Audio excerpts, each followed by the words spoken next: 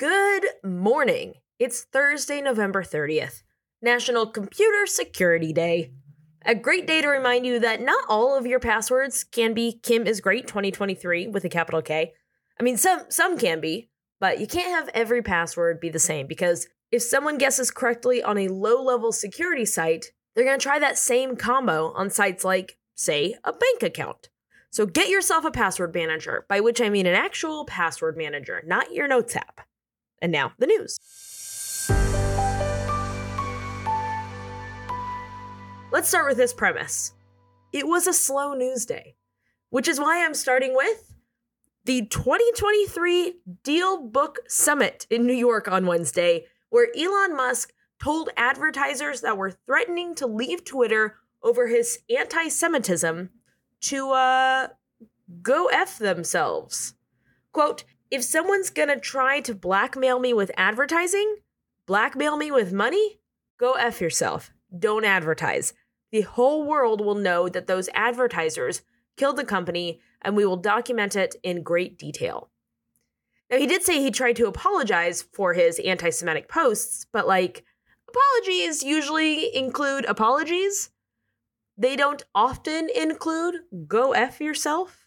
Also, threatening to pull advertising because the head of the company is an anti-Semite isn't blackmail. It's just, the literal bare minimum. And say what you want, Elon, but looking back at the entire timeline of Twitter under your leadership, it for sure won't be the advertisers blamed for the company going down. Probably, if I had to guess, blame will fall to the dude who, amongst other things, hyperfocused on a letter of the alphabet so hard that he renamed the company, but fumbled the renaming so hard that, no one uses it because it's dumb. Silly Elon. You're not a good person, Two Republican supervisors of Arizona's Cochise County are facing criminal charges for refusing to meet the deadline to certify the 2022 midterm results, casually risking both democracy and the votes of more than 47,000 people at the same time. Just another day in the small government party of the Republicans. Who needs democracy? We do. We need it. We need to keep it, which means, unfortunately, I'm very sorry to tell you this, that you should already know by now, we're going to have to fight like we haven't had to do in modern times. But we'll get through it.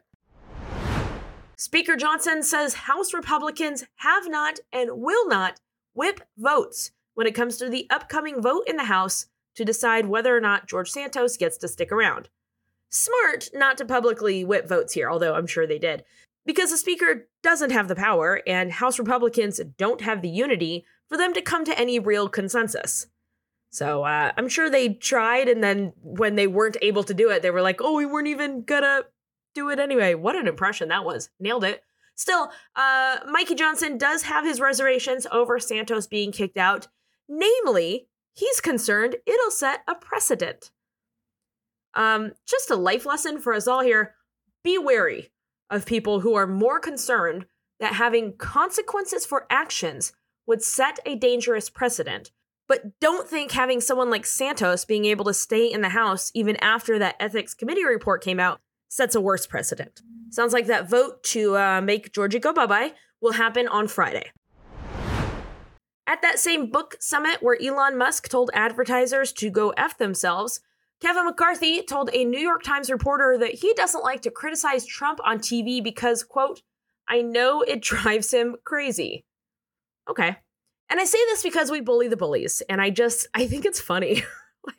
And again, it's a slow news day, but I truly cannot imagine a more embarrassing way to just go about my political life than this. And finally, Kelly Clarkson lit the Rockefeller Christmas tree. As of this recording, it hasn't happened yet, but I can't imagine it'll be anything other than magical, so that's what we'll call it here. Magical. And that's it. That's the news. I'm sorry, I tried. And that's, I'm sorry, period. I tried, period. Not, I'm sorry that I tried. I did my best. I'm proud of people who have different passwords for different things. internet safety is a real thing. We need to be more cautious. But more than that, because you're more interesting than a randomly generated password. I'm proud of you.